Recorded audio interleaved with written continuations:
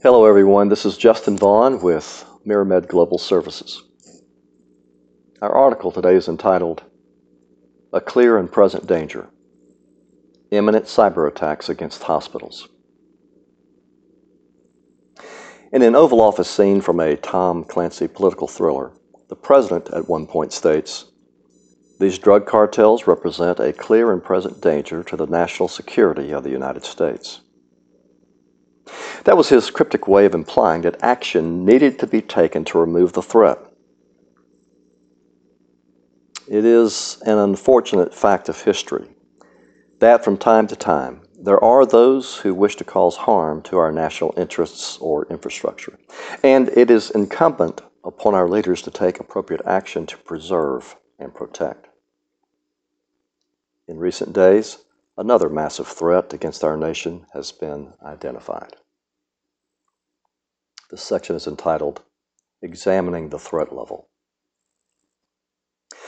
Last week, the federal government issued a warning concerning a credible and imminent threat to our national healthcare security. The Federal Bureau of Investigation, the Department of Health and Human Services, and the Department of Homeland Security conducted an urgent conference call with leaders of the healthcare industry on October 28, informing them that the government has received reliable information that international hackers, perhaps with ties to Russia, are planning to breach the IT systems of some 400 hospitals and clinics throughout the country. It sounds like the kind of improbable plot one might find in a James Bond movie, but sadly, Sean Connery is no longer here to help us. According to the Krebs on Security website, Mandiant, a cybersecurity incident response firm out of Alexandria, Virginia, has released a list of domains and internet addresses used by the ransomware threat known as Ryuk in previous attacks this year. Charles Carmichael, Senior Vice President for Mandiant, told Reuters that the tactic commonly used by Ryuk is among the most brazen, heartless, and disruptive threat actors he's observed over the course of his career. He went on to say that multiple hospitals have already been significantly impacted by Ryuk ransomware, and their networks have been taken offline. The section is entitled Considering the Countermeasures. Unfortunately, the conference call initiated by the FBI, HHS, and DHS did not provide specific guidance on countering the impending attack, other than undertaking the following general precautionary measures, as reported by Reuters. A. Backup systems. B. Disconnect systems from the internet where possible. And C. Avoid using personal email accounts. So it will be up to the CIO or CTO at each facility to determine where the gaps exist in their cybersecurity measures and to then create ways to quickly fix these weak links or initiate temporary workarounds. To help facilitate strategic planning, here are some things that other hospitals and hospital systems around the country are doing to respond to the Ryuk threat, according to a November 2 report in Becker's Health IT. Claxton Hepburn Medical Center in Ogdensburg, New York, shut down its email to prevent cyber attacks, though online patient portals and the hospital's website are still operating. The hospital remains open and has not reduced patient services. Morrisville, Vermont-based Copley Hospital is automatically backing up patient information every night and has backup information not connected to its online systems.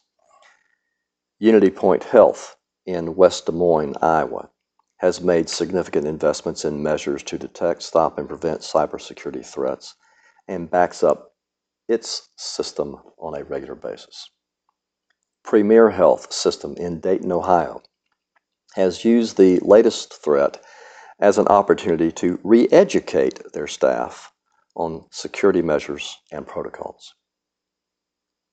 The DHS Cybersecurity and Infrastructure Security Agency, or CISA, provided specifics as to which domains and IP addresses the Ryuk ransomware strain has used historically.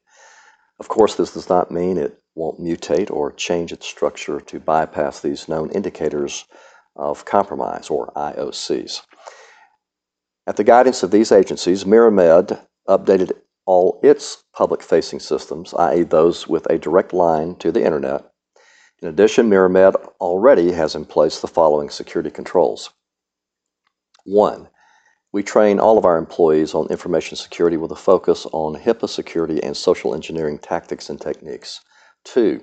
We conduct tabletop exercises around security incident response and remediation. 3. We do not allow non-administrator accounts to install executables, that is, computer programs such as Ryuk, from their workstation's temporary directories. This is typically where email attachments are saved to and executed from when opened directly as an attachment. 4. We have security email gateways that defang attachments by stripping scripts and other malicious content. 5. We use tripwires to detect malicious file extensions and names. When a malicious file is detected, IT gets alerted, and if that same alert triggers again within the next 5 minutes, we automatically disable or isolate systems and thereby prohibit any further spread of the ransomware. 6. All servers and workstations have up-to-date antivirus. 7. All backups are performed nightly with copies stored offline. This last section is entitled Responding to an Attack. It's worth the time and effort to familiarize yourself with the pen and paper processes that used to surround the perioperative theater. In the event of a full-scale ransomware attack, pen and paper may be the only way to continue healthcare operations while systems are restored. Note, the FBI does not recommend paying the ransom. So if you're attacked, please remember, you shouldn't pay the ransom. The reasoning here is twofold. A, the ransomware operators may not release the decryption key even after receiving the payment. And B, the payment allows the cyber threat actor to continue its operations and use these funds to attack more organizations. Also, don't forget to tap into your cyber insurance policy to learn of organizations directly able to assist with incident response, digital forensics, public relations, specialized legal counsel, and cyber negotiators. Ransomware infections are reportable to the HHS Office of Civil Rights, as they violate all 3 pillars of security, that is, confidentiality, integrity, and availability. Ransomware infections will gain unauthorized access to ePHI, which involves a lack of confidentiality, and will modify or encrypt it, thereby jeopardizing its integrity, which ultimately renders the data unusable or unavailable. We at MiraMed Global Services are here to help you prevent and/or respond to this latest threat to the healthcare industry. Please reach out to us if we can be of service to you in your facility. You can contact us at info@miramedgs.com. I wish to thank our National Director for Information Security, Brian Hamerka, for his contribution to this article. Thank you.